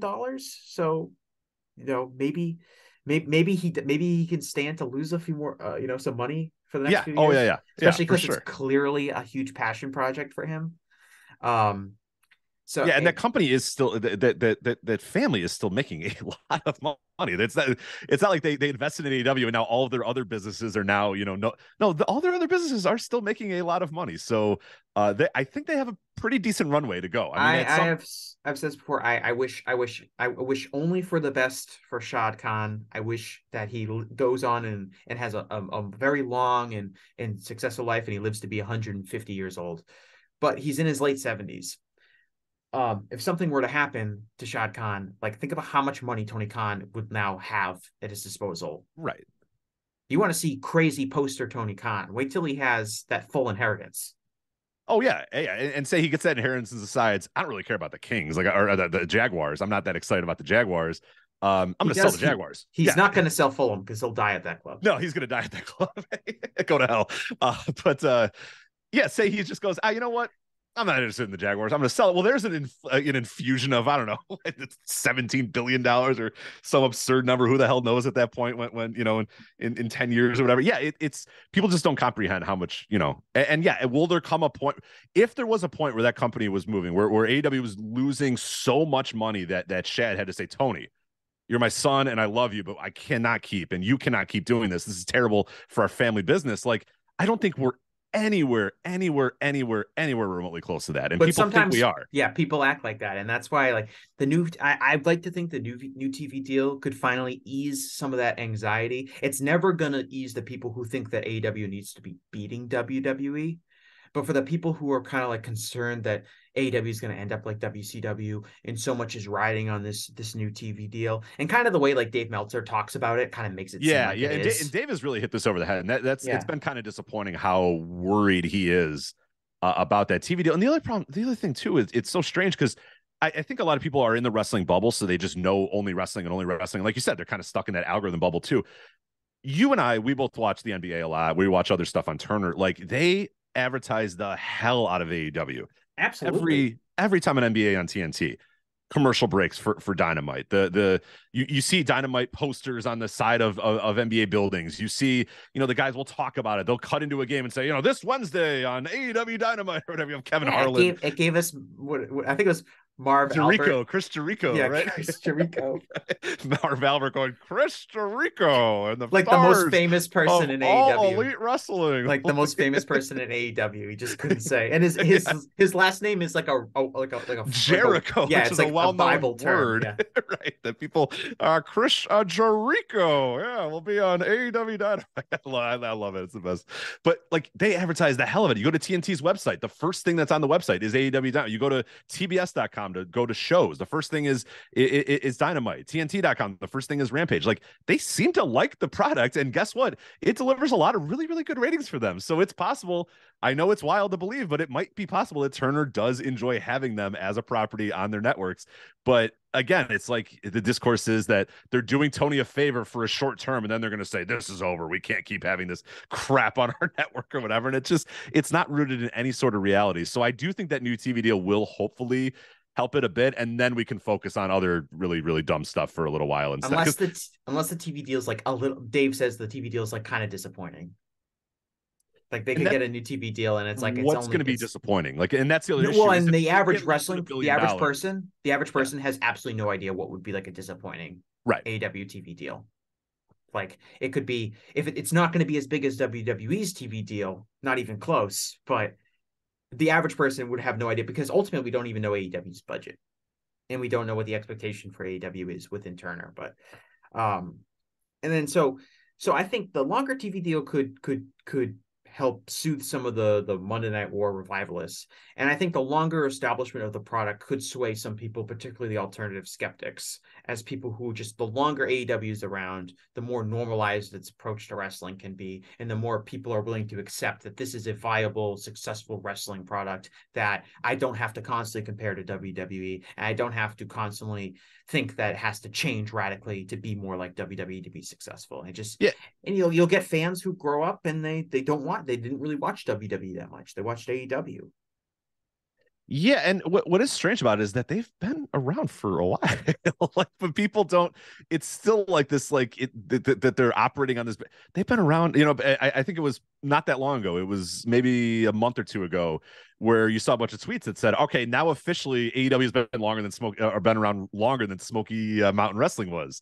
Around, and it's like, yeah, it's been around a while. Like we're going to approach, we're coming up on 5 years not that long ago from here. If they sign a new TV deal, it's like maybe you're looking at 10 years they'll be guaranteed with it. That's a long time for wrestling business to operate, but we're still acting like it's this brand new thing, and it's like, no, they're pretty damn established, and we need to start treating them like they're a company that has been established for a while and that does have a history and now has. But yeah, it's never done that way. It's always done in a very here's this brand new fledgling company that any slight thing is going to happen and they're just going to be ruined and done and whatnot. They seem to be doing okay, and they've been doing okay. So yeah, we just need to start treating them like they have been longer established. But like you said, there does become an issue or a thing where in 5 years from now, there might be a fan who grew up on AEW, and that's all they know. That similar to the WWE fan, that's all they know. They know AEW, or they only know a wrestling universe where there is an AEW and a WWE, so they're not as obsessed with the Monday Night War revival and stuff like that. And that'll be best for everybody, honestly. And that's not just me being like a fan of AEW. It's just better for the wrestling world to exist with a secondary wrestling company pushing both companies to be better, but also pushing wrestlers to make more money and just to give fans alternatives, because that's just a better way to watch wrestling and a more healthy way to watch wrestling. So I do think that will help as well. Just surviving longer will definitely. I've always had this take where I think like the ultimate defining line in arguments within wrestling fandom is fans who only watch WWE versus fans who watch stuff other than WWE. And the fans who watch other stuff than WWE are going to have very strong different opinions on what a wrestling product can look like, what kind of wrestlers can draw money and can come across as stars, what you can do with a wrestling product, who can be pushed, what kind of matches you can have, if blood is necessary, if it's not necessary. All of these things, all of these arguments trend from, you'll have people who only know WWE and will argue that very limited approach to pro wrestling that WWE has is the only successful way, versus people who are curious enough to explore alternatives. Right. And WWE themselves have also broken that, because for 15 years they kind of said, no. A wrestler has to look like this and a star has to look like this. And largely because of AEW, because of a few other reasons, like that's no longer the case anymore. I mean, hell, we're recording this on the night that Sami Zayn is in like the biggest main event that this company has had in a decade or whatever. And people like a Seth Rollins or whatever. And even Daniel Bryan in 2013, even CM Punk, like they even broke from that own tradition of realizing that it only can be a certain way. But again, without that official stamp of approval from WWE saying this is the way somebody must be pushed or whatever, people just assume no, you can't do it. You have to do it WWE's way. And like you said, if you're a well-rounded wrestling fan, you know wrestling history, you know Japanese wrestling, you know Mexican wrestling, you know all that sort of stuff. You know that there is so many different ways to do this art of pro wrestling, and hell, there's new ways that we don't even know about. It's a healthier industry if you have people with new and alternative ideas coming in and doing things, and that also led to a lot of the AEW thing of why a lot of these sort of established people seem to have so much anger towards the company. Is a lot of those guys thought that when AEW started, they had another, okay, great, I'm going to get another job. Your Dutch Mantels, your Eric Bischoffs, hell, even your Jim Cornettes, I'm sure, was expecting a call at some point, and they never got those calls. Instead, Tony said, you know what? Jerry Lynn, I'm going to bring Jerry Lynn, and hey, Dean Malenko, I'm going to bring those sort of guys. How about all the WWE ex-writers that thought they would get a job with AEW? Yeah, exactly. And Tony says, you know what? I'll do it. And I'm going to hire Mookie Ghana from the, Observer Wrestling Boards and WrestleNomics. I'm going to hire him to be my business guy. And all these guys that thought, oh, man, we're going to get another cushy wrestling job, they didn't get cushy wrestling jobs. And I think that caused a lot of issues as well of, oh, this guy's not doing it right. Or, oh, he's not, he doesn't know what he's doing. And you know what? We are way, way, way, way, way overdue on having new minds in wrestling and new writers in wrestling and new thoughts of how to approach wrestling. Because it to me, one of the worst things that AEW could have done is started up and then hired your Dutch Mantels and those sort of guys, and hire the writers and hire you, like you said, insert ex-WWE writer right here. Yeah. And that would have been the worst thing they could possibly do, because we just need new people. We had the same people booking wrestling largely for the last 40 years. We need new voices. Yeah. And I so agree, Rich, because that was such a problem with TNA, which was like TNA was just always looking for like, who's going to be our booker? Is it going to be Vince Russo? Is it going to be Dusty Rhodes? Is it going to be Bruce Pritchard? Bruce Pritchard. Is it going to be who's the other person that they brought in from WWE? That was their booker for a while. Was Gaborg from WWE? He was, because he was on Tough Enough and stuff, if you remember. Yeah. So it's just like, but there's a lot of these. It's just like the same guys, and it's like, can anybody new come in? Right? Can we have a new voice? And by the way, please? Like if you're in any creative industry, if you follow any creative industry, like the people who are going to invent something new and exciting are generally people who have not done it before.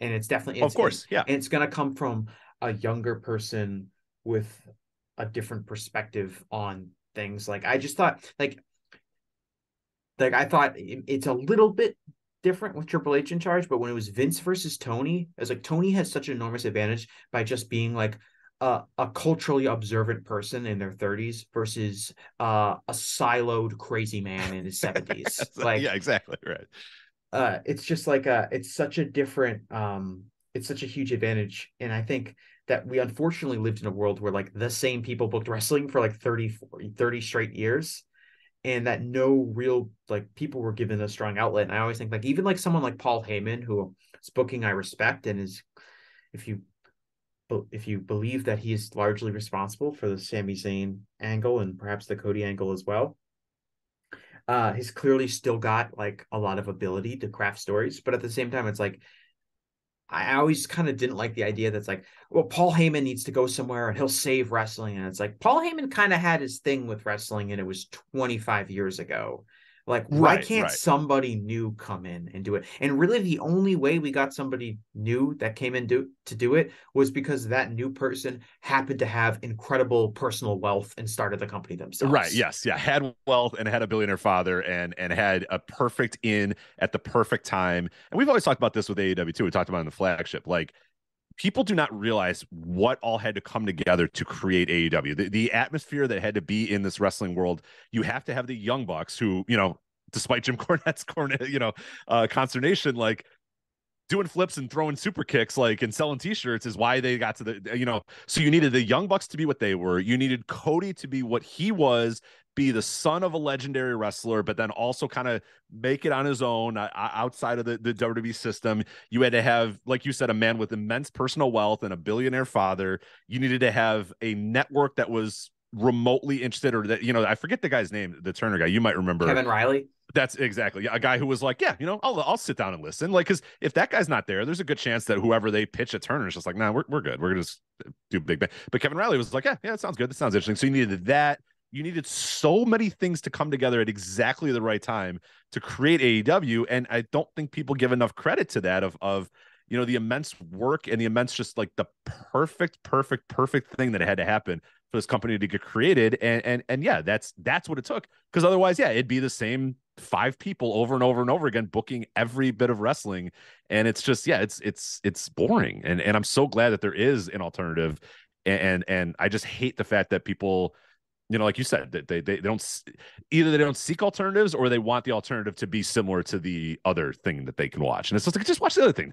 There's no, or just, I so much accentuate your positives, hide your negatives, do what is different, do what is unique, do what is going to stand out. The last thing I want AEW to be is a second-rate WWF, because that, or WWE or whatever, because that's exactly what TNA fell into. And I think they lost so much of their goodwill and so much of what could have made them special when they went to that. And we see where they are now. They're not even on the, they're there, but they don't exist in a larger wrestling world.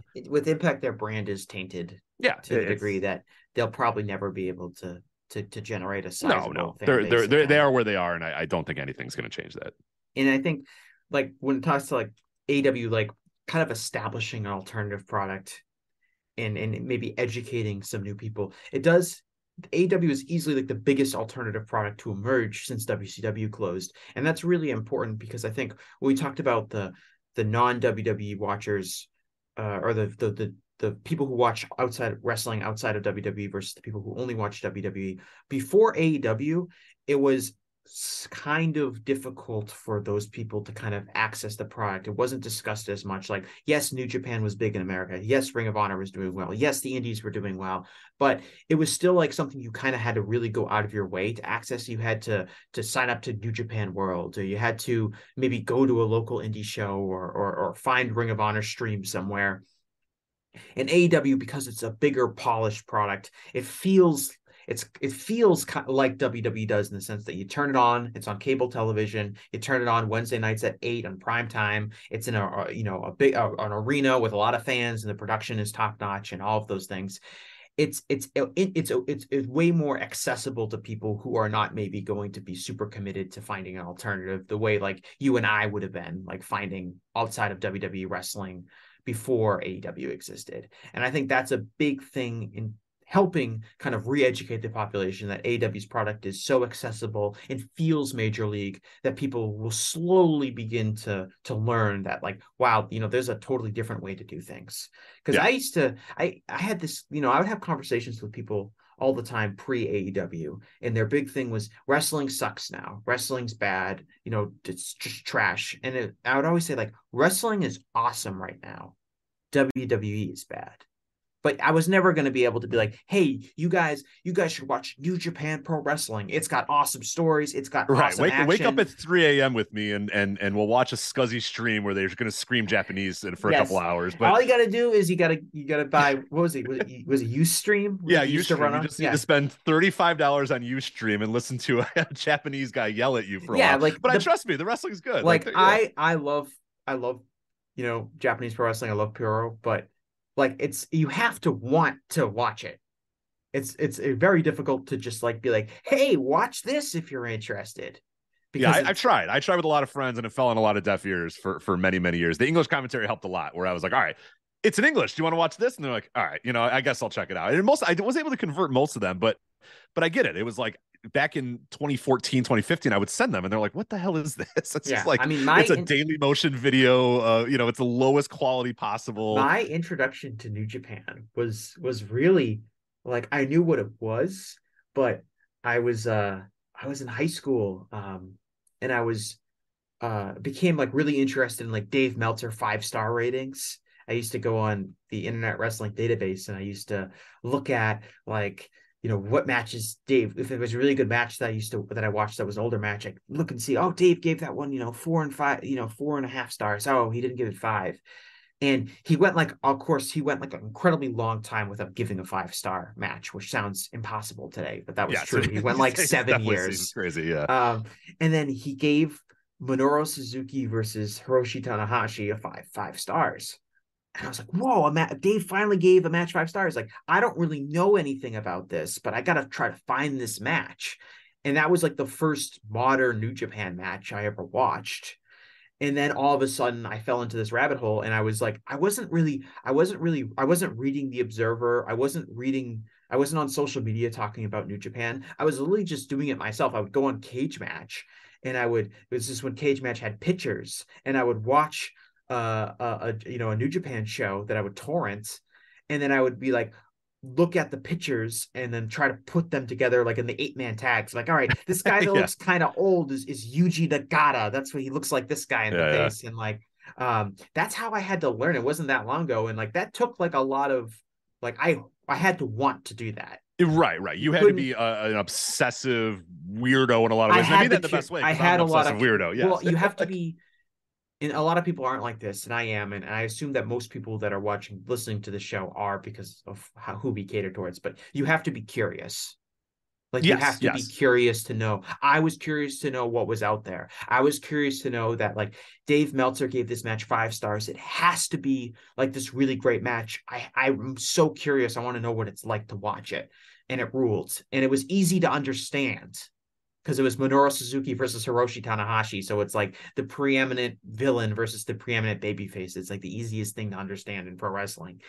And but that was so hard to access. And AEW is so much easier, I think, to get a casual fan or someone who's not watched non-WWE wrestling to watch it, because it's comfortable and familiar in enough ways for them to watch it and not have to be totally sold on the product.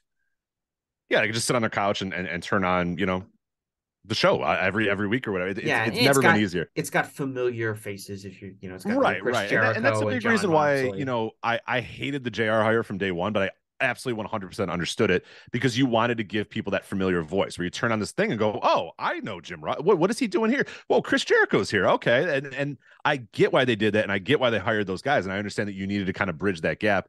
But, largely then Jim Ross became, like a lot of those other guys who just seem like this isn't real wrestling. This isn't what it's supposed to be. And it's come on, dude, you came from Mid-South. What are you talking about? The first year of Jim Ross was obvious, because Jim Ross, what do people associate with? They associate Jim Ross with the biggest and best time in professional wrestling history.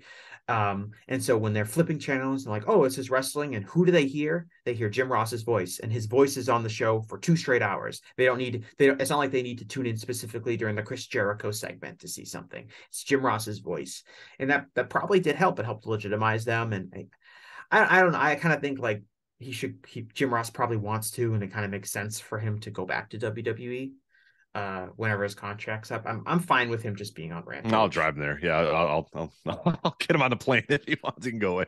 But no, I get that. But and I understood why they needed to bridge that gap. But yeah, it's I think they did a lot of really, really good stuff in their first couple of years to get people, invested in the company and understand what they are. But yeah, we just need to kind of move past this idea that it's a company on the verge of death and on the verge of relevancy, because it's just not. And no, is it going to compete with WWE in terms of ratings and in terms of money made? Probably not. It probably never will. WWE That's makes okay. 13 times more money than AEW. Right, right, right. That's the thing, is that people are like, oh, the ratings gap is like it Yeah, used to be. that's It used to outdated be Monday Night War this. bullshit. That Yeah, well, it's like just the sucks. ratings Yeah. gap. It used to be AEW used to be within 20% of its 18 to 49. Now it's only half, and it's like, well, like even if they caught them in 18 to 49, WWE is still making like more money off the Saudi Arabia deal alone than maybe all revenue that AEW is making. I have no idea. Like the idea that like catching them in ratings would mean that AEW is equal to WWE is just not true. It would just mean they would have a higher key demo rating than them, and would be obviously good for negotiating purposes. But it's like the idea that like AEW is going to become close to WWE's business is like you said, laughable. It's going to take, Yeah, it's it will just take never. decades Yeah, for them to catch them. it will take, yeah, it'll take literal decades to do it, if they ever do it, which might be completely impossible. It might take WWE just absolutely but shit, Vince McMahon just came back. You know what I mean? Like, I was gonna say it would take WWE like doing some unbelievable thing or some horrible controversy, but no, Vince McMahon was potentially sexually assaulting employees, and then he had to go away for a little bit, and then he just came back, and it's like, oh, all right, well, whatever. If it now were it just doesn't matter. if I were to just totally pipe dream a scenario where AEW could pass WWE in like revenue, it would have to be like AEW hits on this unbelievably, incredibly hot storyline that just skyrockets the wrestling business upwards in a way that we haven't seen in like 50 years. And AEW almost becomes like kind of like this Formula One thing where it's just this thing explodes with young people in 18 to 49, and its next television rights become super hotly debated, and they blow past WWE in 18 to 49, and they get like some gigantic TV deal. But that's not going to happen. I mean, it's a pipe dream. No, and even then, like, they might get right up against them or kind of close or whatever, but like just the business aspect, the licensing deals, the video game deals, the international presence, international business, the Saudi deal, like that, there's people don't realize. And that, again, it speaks to people that just don't understand the wrestling business, because like you said, they're still obsessed with the Monday Night War. What did the ratings come in as? Oh man, it's like, that doesn't, I mean, good Lord, they're playing a completely different game. Yeah, I mean, I didn't get into this in like the primary discussion we have, but realistically, the more and more, if you spend time like on social media or hearing takes and things like that, is that like a lot of people just have no idea what they're talking about.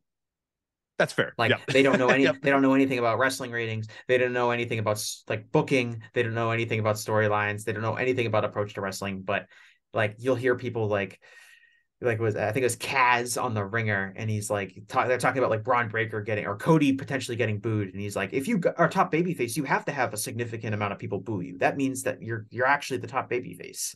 And it's like, oh, that's like clearly just like clear fed brain, something you use to rationalize like the reaction to Roman Reigns and the reaction to John Cena. I don't remember all the times that Stone Cold Steve Austin came out and 30% of the audience booed him. Oh, wait, remember when Hulk Hogan in 1985 was like there was that real sizable fan base that just hated him and booed him at every arena, and he just like they were cheering for the Iron Sheik during his comebacks and stuff like that.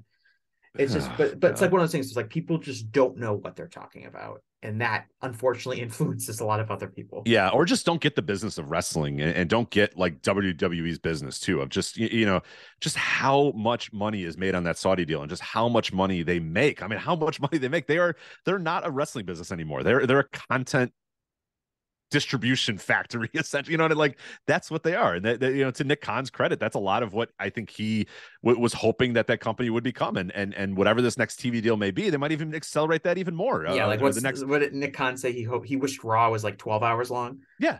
Just let's make more content, hours of content, and Barrios to a large, did a lot of dumb stuff, but he would always they'd start those quarterly calls with this quarter we produce 800 hours of first run content. It's like, right. I mean, in any wrestling company, that's the massive advantage, and it's AEW is using the exact same model. Of course, the concept, like what is the advantage, like okay, like let's, like if we're talking about Turner, like okay, the Turner has the NBA on TNT, which is a big deal for them.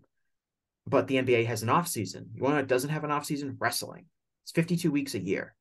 There's very few programming outside of news programming that offers 52 weeks a year of first run programming. Like scripted shows don't do that. They might do 10 weeks if they're lucky. Yeah. Right. Oh, yeah, for sure. You get those 52 weeks, and I think and people can debate this all they want or whatever. And I think Turner is always going to be very appreciative that AEW did not take any time off during the pandemic either. That where the NBA had to shut down and they have guys playing NBA 2K or whatever, and just a disaster. It's just an absolute disaster in terms of how do we, we paid a gigantic amount of money for this property that's just not we don't have anything to do because there's not games being played. AEW did not miss a single week during the pandemic. That is a very, from all we can tell, is a very carefully maintained relationship between Tony and Warner Brothers. But the pizza cutter, I don't know. It's a pizza cutter, and there's too much blood. And the new president, who has like said multiple times in interviews that they're like, very big on like, very happy with what, All Elite Wrestling, their professional wrestling promotion, has been able to deliver them in the ratings, and consistently kind of says that they're very satisfied with things. That does not stop people from fantasy booking. It's absurd, yeah. Oh well. But yeah, I mean, in conclusion, I guess I hope this discourse can improve. I'm kind of skeptical that it's going to. I don't know. What do you think? Do you think that this is just the pattern we're on? I think it's the world we live in. Yeah, I do think that it might get slightly better. One thing that could help is Twitter goes away, which I hope and pray for every single day when I wake up. Did Elon Musk destroy it yet? Sort of, but not enough. Yeah. Damn it. All right. Not enough. It's only breaking a little bit. Yeah, right. Not nearly enough. But I think that will help a little bit. But I just think I think we live in this this discourse obsessed world these days, and a take obsessed world. Like I say the same about sports discussion. I think sports talk sucks now. I think major sports talk is awful because it's rings culture, and if you're not winning a championship, you're losing. You're a disaster. That's what someone from Chicago would say. In Boston, it's all about rings culture, Rich. Hey, look, but you know what I mean? Like it's just and it goes to. It's a lot of national sports more than anything. Is just this obsession with if you're not winning a title, you're losing. To use sports as an analogy, like when we talk about the discourse, like pro wrestling doesn't have local media covering like its own version. Like I can always retreat, like even though a lot of local media is bad, I can always retreat into my little silo of the Boston Globe's coverage and local sports stations and my subscriptions on The Athletic and those kind of things. If I want to hear like just my team's, news and analysis, and it's not like boiled down to the lowest common denominator, like a Stephen A. Smith show talking segment is going to be. Wrestling, we don't have that. You don't have as much like localized coverage. So you do have like, like things like what we're doing here, like a specialized kind of podcast, for lack of a better term.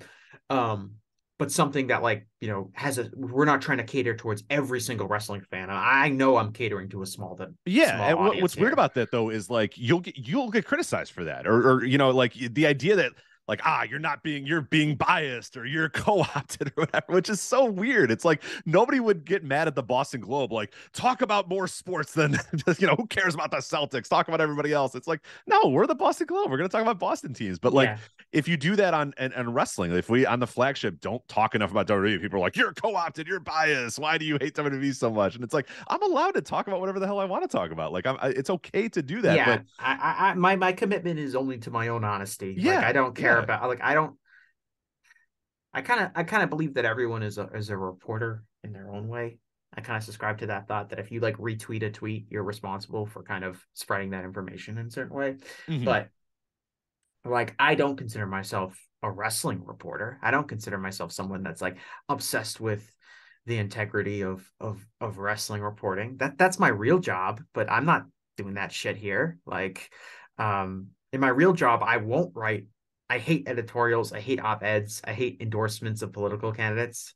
I think that's like, I don't understand the ethical issues with, I think those have a lot of ethical problems, but I'm very conscientious of that in my reporting. Like I'm not reporting anything here. I'm just giving my own opinion. And I'm very grateful that enough more people than I expected are like interested in what I have to say. And I'm sure you guys at the flagship are definitely the same way, but it's one of those things that like you're right. I think the news cycle is like that, and I think like with sports, like I said, like you only have the national conversation, which is always kind of the dumbest conversation. Right. We And have in that with wrestling wrestling, constantly. Yeah. we only have the national conversation in a lot of ways, unless you're in your own little silo. And I kind of am. I don't follow a lot of people on Twitter. I don't listen to a wide diversity of podcasts. I kind of just follow the people that I kind of believe are intelligent, not people that always agree with me. I would find that very boring, but people that I respect their opinions in a way.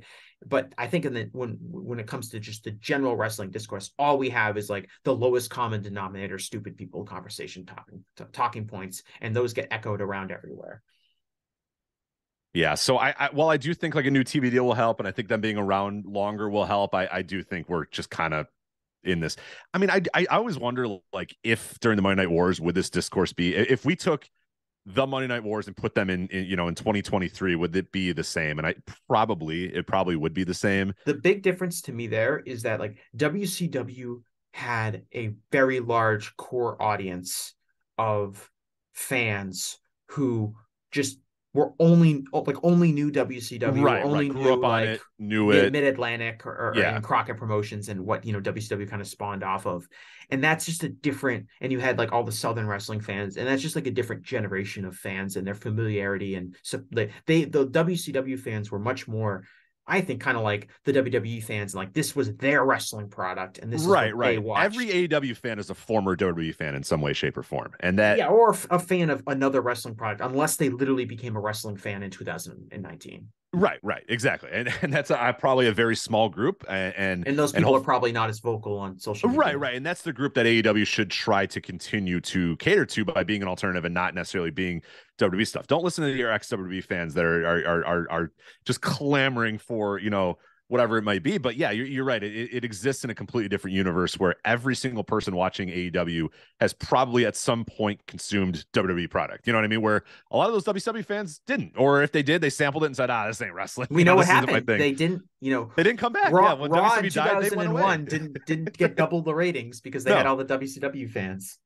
They all went away, and then TNA said, "Aha, we're gonna get those fans," and then they just never really came back. They were like, "Nah, I'm good. I'm moving on to other things," and they were done, and they never watched wrestling ever again. So yeah, that is an important point that I think is a good point, that it probably wouldn't have been the same because there wouldn't always be compared to. There'd be your people that are in both camps and fighting and well, I'm a stand for this company or whatever. But you're right, it does have a different tinge because it's not going to be all.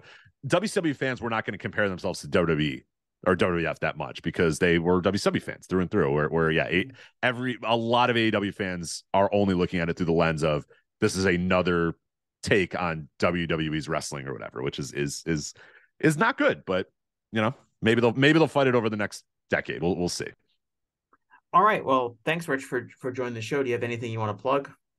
I will just say voicesofwrestling.com, obviously previews, reviews, columns, all that other good stuff there. We also have the Voice of Wrestling Podcast Network, which is a collaborative, a bunch of different podcasts up there covering the entire world of wrestling. Hey, you want some alternatives? We got alternatives. We got shows about New Japan Pro Wrestling. We got shows about Dragon Gate Wrestling. We have shows about Noah and All Japan Pro Wrestling and just everything that you could possibly. Alternatives across the board. If you want to know and be a better wrestling fan, subscribe to the Voice of Wrestling Podcast Network. I co-host the flagship podcast on that network, so that is there. And then also our Patreon. Flagshippatreon.com. You can also go to patreon.com/voices of wrestling for even more bonus audio, a lot of retro content as well. So if you want to learn more about the history of wrestling, we got you there. We also cover modern wrestling too, with doing instant reactions to major shows, the weekly Dynamite reviews. If you're into AEW and want to listen to those, that's a way to do that there. But yeah, a lot of other good stuff going on there. So that's patreon.com/voices of wrestling. But yeah, Jesse, thanks so much for having me on here. This was a hell of a lot of fun. Yeah, no, thanks for joining, Rich. Thanks to everyone who's been listening to these shows. And we'll be on, and I'll see you again in a couple weeks. My name is Tyler Fornes, and I am one of the co-hosts of the Good, the Bad, and the Hungy AEW podcast here on the Voice of Wrestling Podcasting Network. We take a broad scope approach to the world of All Elite Wrestling and the entire universe of Tony Khan. We talk about the big matches, the big stars, the promos, the storylines. And we also look at it from a big picture perspective. How are things going to change over the course of the next 10 years with AEW still in the picture? How are companies like WWE going to adapt and adjust to AEW? Are they going to be a similar way like they did with WCW in the late 1990s? Will there be a counterpunch? We talk about all of that and more on The Good, the Bad, and the Hungy every week on the Voice of Wrestling Network.